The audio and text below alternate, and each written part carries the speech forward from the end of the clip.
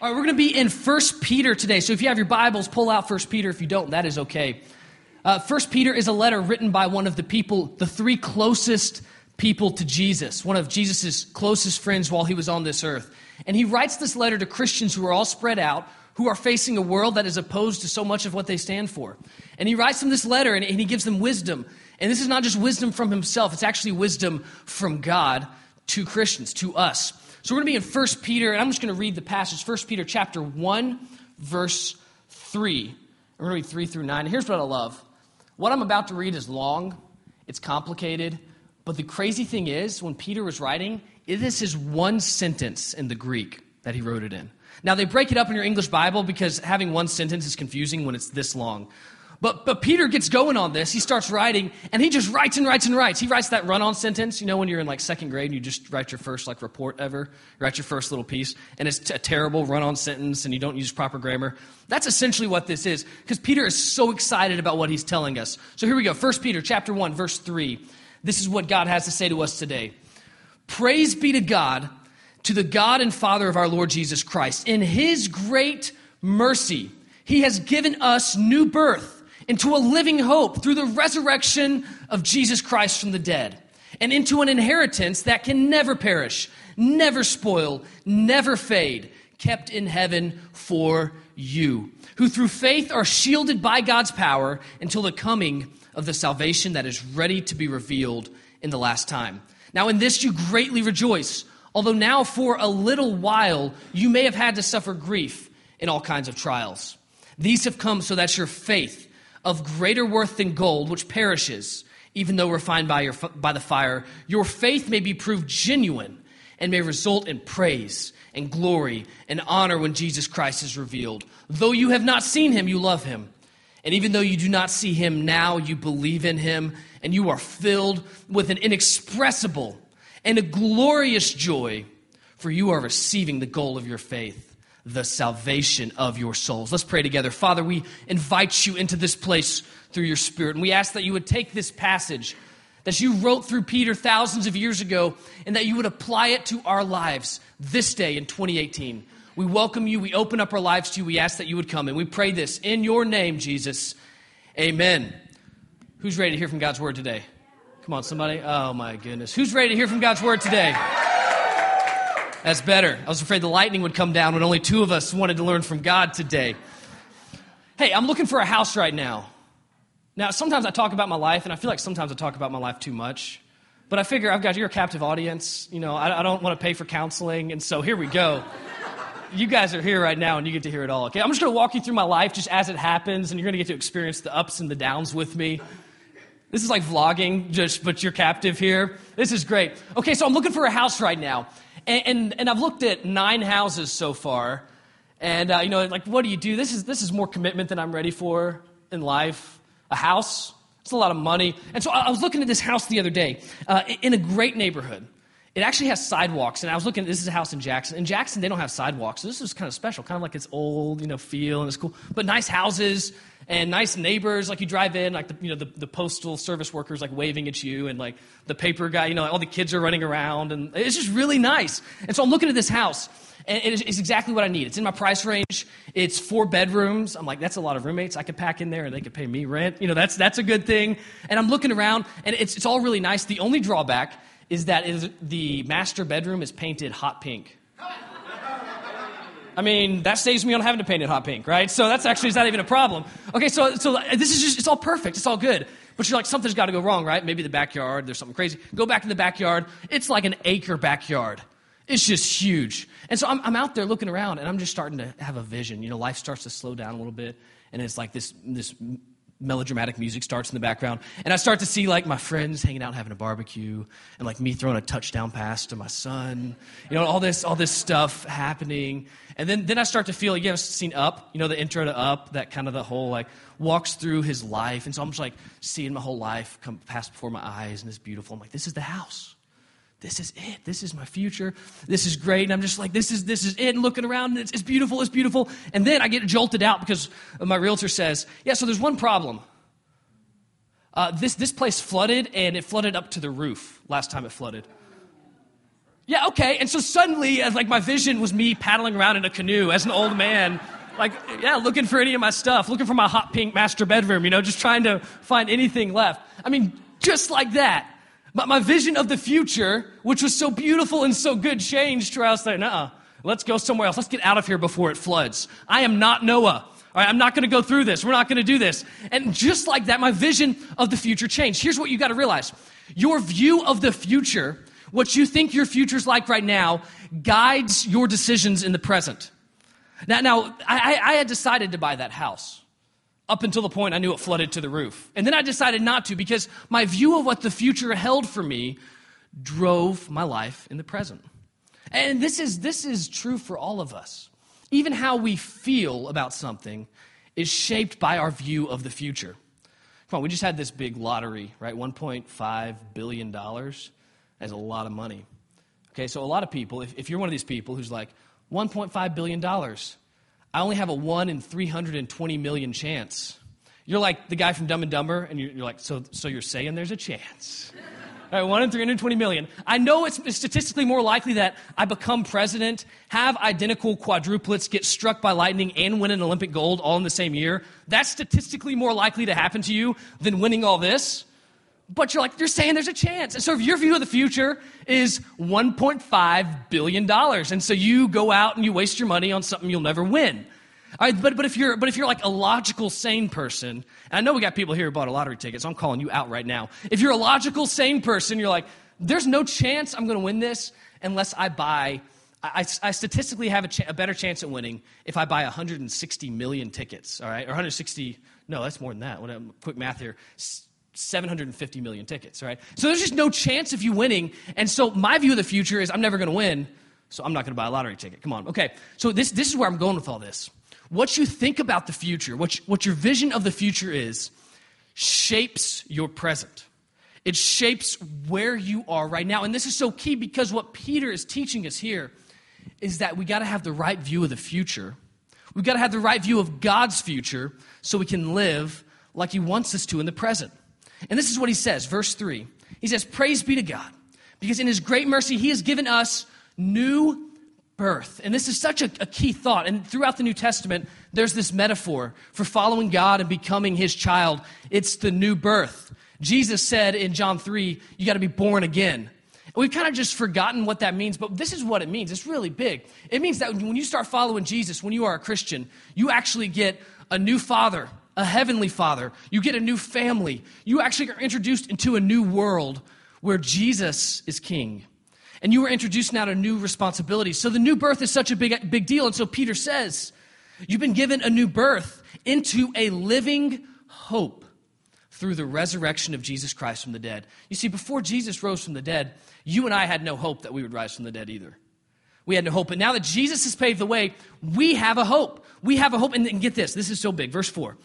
We have a hope in an inheritance that can never perish, that can never spoil, that can never fade, which is kept in heaven for you, who through faith are shielded by God's power until the coming of the salvation that is ready to be revealed in the last time.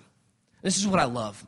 We cannot comprehend what it looks like for something that never perishes, never spoils, never fades. I mean, come on, if you're into fashion, your fashion lasts about 6 months. Now, sometimes people make bad decisions, and we've done this right now. Somebody decided that bell-bottoms need to start making a comeback. Now, I'm not trying to insult you if you wear bell-bottoms, but come on. That wasn't a good idea in 1960. It's definitely not a good idea in 2018, but they're going to come back into style. They're going to go away because everything in this life is perishable. You ever tried to get avocados? Let's talk about real heartbreak in life. You buy avocados because you want to make some guacamole, but they're not ripe yet. You know what's happening because you've lived this life. So you put them on your counter and you're like, I'm going to wait until they're ripe. And you check them the next day. They're not ripe. They're still hard. Next day, still hard. Next day, and they're brown. And you can't make your guacamole. You've been there because just like that, it changes from, it's not ready yet to it's too far because this world is perishable.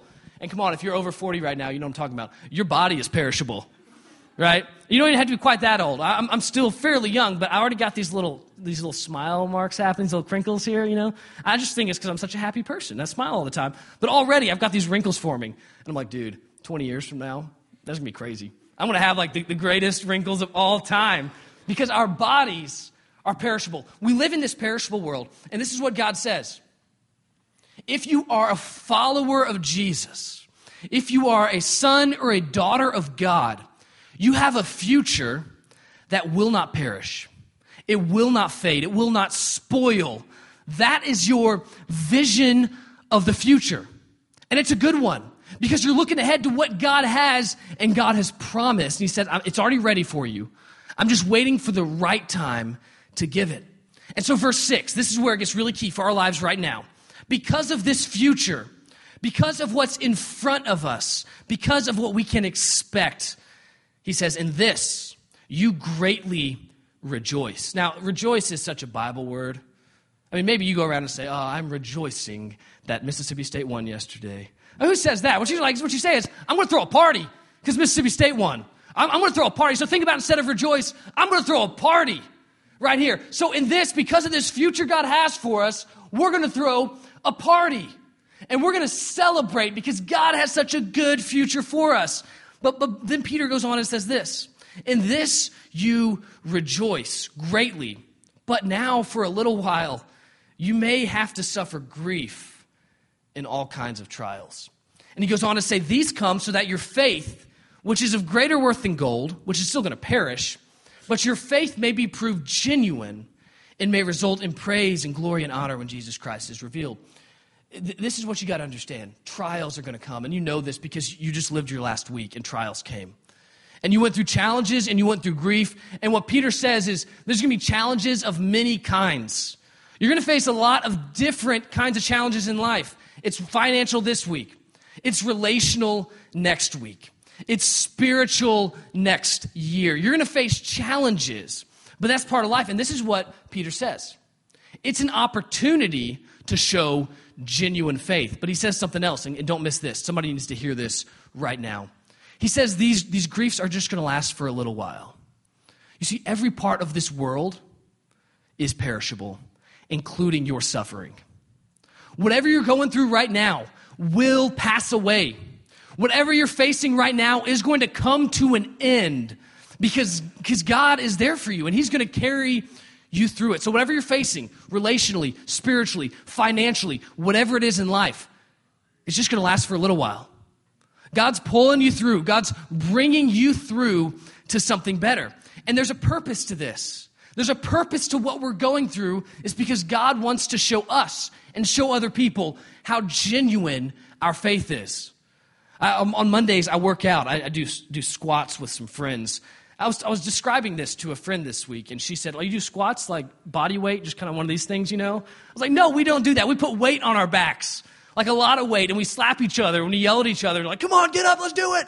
And I'm sure the neighbors think someone's getting murdered every single Monday afternoon when we do this. But we yell at each other, and we bang weights around, and we get loud, and we do all this, and then when we get done, we go sit on the front porch like a couple old men and rock back and forth and talk about politics and money and life and family and all that boring stuff, right? So every time when we go sit out here, for the last, I think, 3 weeks, we'll be sitting there, and this guy comes walking down the street. And it is weird, y'all. He's carrying a sledgehammer. Now, what do you do with that? You know, and then he's got this big backpack on full of stuff. Like, you got two options. One is to be normal and to wave and say, hey, how are you doing? Are you having a good day? The other is to try not to move so he doesn't see you and reach for your shotgun, all right? So normally we take option B. We reach for our shotguns and because we're a couple old men on the front porch, and we keep talking really quietly and try not to move. And he hasn't noticed this yet. So we're going to keep doing this if he comes by tomorrow. But he's carrying this big old sledgehammer, which is kind of scary in Jackson, Mississippi, okay? So you kind of watch your back. But I think what he's doing, I haven't asked him because I haven't talked to him yet, but I think what he's doing is I think he's training for the military because he's got those boots on, and either he's training for the military or he's training to be a serial killer, one or the other. But I think it's the military, and he's walking around, and so he's going through the embarrassment of walking around a neighborhood. He's going through the heat and sometimes the discomfort of hiking with a heavy backpack on and carrying around a sledgehammer, which I think is supposed to be the rifle. I think. If not, that's really bad. I need to ask him next time with a shotgun. I need to ask him. But that's supposed to be the rifle he's carrying around. And he's doing all this, and he's enduring this trial, you could say, or this challenge, or maybe even this discomfort, because he's preparing for something. Now think about your life like this. What you are enduring this week, what's coming up in front of you, what you've been going through for the last 6 months or the last year, is actually God allowing something, usually not causing it, but God allowing something to happen in your life so that you can realize how genuine your faith in him is. So you can realize how good of a God he is. You may not feel it, but you'll come to realize it as your faith stays strong. When you have a faith that allows you to endure, here's the good thing. Your joy is connected to your vision of the future. So follow me on this. If you have a vision of the future that's good, even if your present is bad, you can have joy. You can throw a party. But if you're living in the present and you don't have a vision of a future that's good, you don't have a vision of a future that God has prepared for you, it's going to be really hard to make it through. So this is what Peter says. Throw a party. Rejoice. Now, why would he say that? In the middle of your trials, rejoice. Here's why. Because your present circumstances do not dictate God's future for you. What you're going through right now does not determine what God has in store. It's the other way around. What God has in store for you determines how you live right now. Your faith in God's future will unleash joy in your present. Now, somebody needs to hear that today. Your faith in God's future, your expectation and confidence in what he's bringing is going to unleash joy in your present. So if you are facing life right now and you're not experiencing joy and you're not feeling joy, and look, I've been there a lot. If you're not experiencing joy, it's because you need to turn back to what God has in store, what God has promised. And what has he promised? He has promised an inheritance, a future that will not pass away, that will not fade, that will not spoil. And it's a future that he's already prepared for you, and he's guarding you for that future. So no matter what you face, no matter what your trial is this week, God's got you. And he's already at work to help you and to prepare you for that future. And here's part of our challenge. There are actually 3 types of salvation in the New Testament. Now follow me on this for a second. We're getting into some theology for just a second. 3 types of salvations in the New Testament. How we often talk about it is like, hey, I was saved when I was 50 or when I was 15 or when I was 5, and that's the salvation that happened. God saved me when I was younger, and it's over, and it's good, and that's great. But there's 3 kinds of ways salvation is talked about in the New Testament. The first is that one. Jesus saves you from your sins, and when you believe on him, your guilt is forgiven, you're saved from your sins. Come on, that's good news right there. The problem is we end salvation there. But here's the other thing, the other way salvation is talked about. Salvation is also about your present. We are being saved. We're being saved from the challenges we face. We're being saved by God from the sin we face in our lives. We're being saved right now. But here's what we never talk about. And this is what Peter's writing about. There is a salvation that will happen later in our futures when we, all of us, and this is a weird belief, and so if you're here and you're not sure if you're a Jesus follower, I'm going to just tell you, this is kind of weird. We believe everybody's going to rise from the dead. I don't know what that's going to look like, but it's got to be freaky deaky when it happens. Everyone's going to rise from the dead and have new bodies, and then we will be judged by God. And this is the third. If you're a follower of Jesus, this is the third salvation because we will be saved then. Here's the problem with our lives. I think a lot of us spiritually really struggle because we know Jesus did something in our lives in the past, but his salvation remains part of our past. It just happened back there. It's part of the history they'll write about you someday. Oh, it happened back there. But God's salvation has to be part of your present. God's got to be actively at work in your life, and you've got to be trusting him for the challenges you face and the struggles you face. But get this. This is so important because so many of us don't do this. You've got to have faith for the future salvation. God's got an inheritance for you. He's got something good for you that's coming, that's ready, that's in your future, and you got to trust him for that. And I think out of all 3 of these, the reason we don't focus on the future salvation is because it's hard to trust in something that you don't see yet. Oh my goodness, we focus on what we can see. I do this all the time. If I can see it, it's there. If I can't, it's not there. I'm like one of those little kids sometimes. You know, you're playing hide and go seek or not, you're doing peekaboo, and they put their hands over their eyes, and they're like, you can't see me, all right? But they're still there. And I feel like that's how we work with God, is God's here, and he's at work in our lives, and he's preparing something good. But just because we can't lay eyes on him, we're like, God must not be there. God must not be there. But the truth is, God has already accomplished this in your life. God's already at work in your life. He's already prepared everything, and he just needs you to trust him. So what does genuine faith look like? Here we go. We're going to wrap up with this. What does genuine faith look like? If we go here in 1 Peter to the last two verses, verses 8 and 9. Though you have not seen him, that's Jesus, though you haven't seen him yet, you love him. Now this is funny because Peter's writing this, and Peter had seen Jesus. He's like, oh, you haven't seen him, suckers. All right, I've seen him. I've hung out with him. I smelled his bad breath that one morning when he was eating fish by the sea. I've been around Jesus. You haven't. So you got to love him, though. You haven't seen him, but you got to love him. And then he goes to the next one. And though you don't see him now, and this is what's crazy to me, Peter had seen Jesus, but he didn't see Jesus now. But even though you don't see him now, you believe in him, and you're filled with an inexpressible and a glorious joy. Because you're going to receive the goal of your faith, which is the salvation of your souls. Now follow me on this. He talks about joy twice in this. Why does he talk about joy? Because your joy is connected to your vision of the future. And your faith in God is loving him even though you don't see him. It's believing he's at work and believing he's got a future for you even when you don't see how that's going to happen. And then it's rejoicing in him. It's rejoicing in all that God is going to do. Your faith in God's future will unleash joy in your present. Let's talk about some of the trials you might face. And there's one big one, and this is tongue-in-cheek, so get ready to laugh. This is not serious. One of the big challenges you can face in the fall is corn mazes. You know what I'm talking about? Do they have those in Mississippi?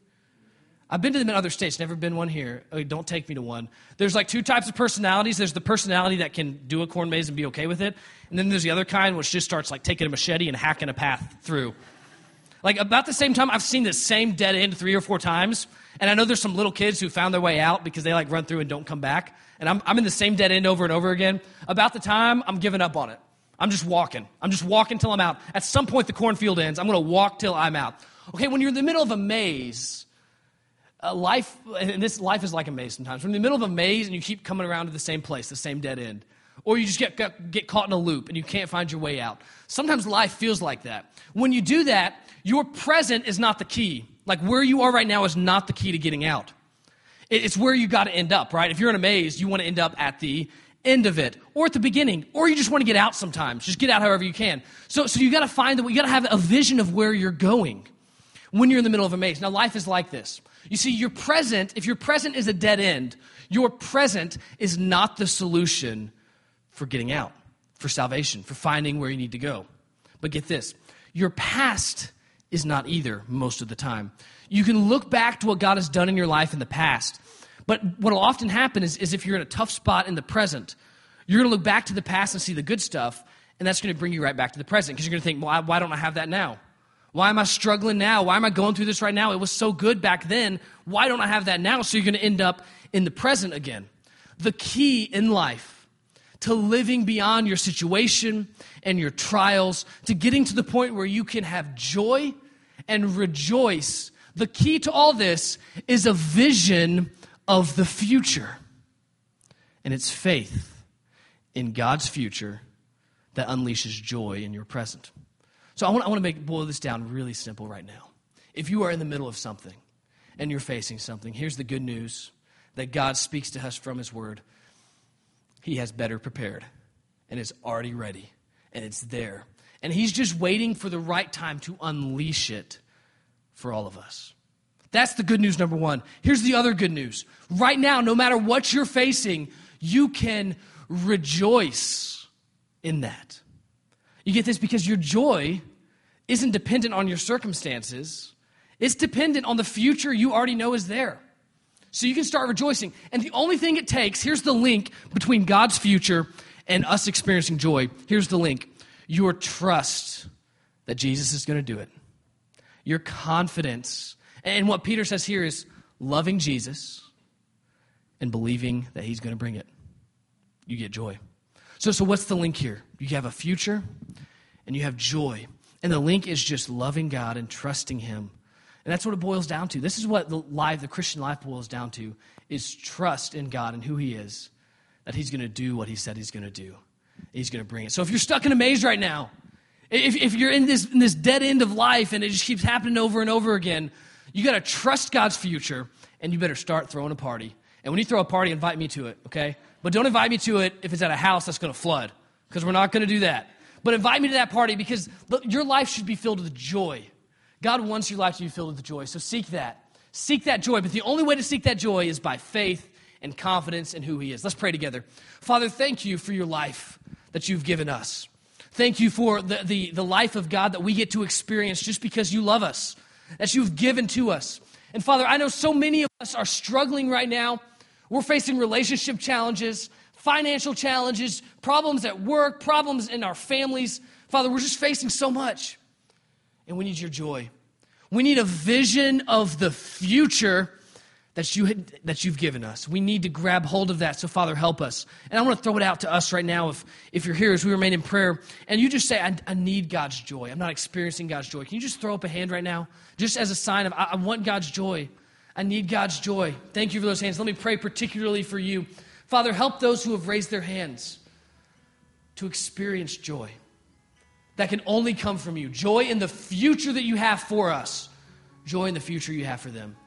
Father, show them this week what it looks like to trust you, what it looks like to have faith in you, what it looks like to depend on you this week so they can experience that joy, so they can throw a party and let the world join in with them. We pray this in your name, Jesus. Amen. Let's stand. We want to experience some joy right now by singing to God. So let's sing to God about how great He is right now.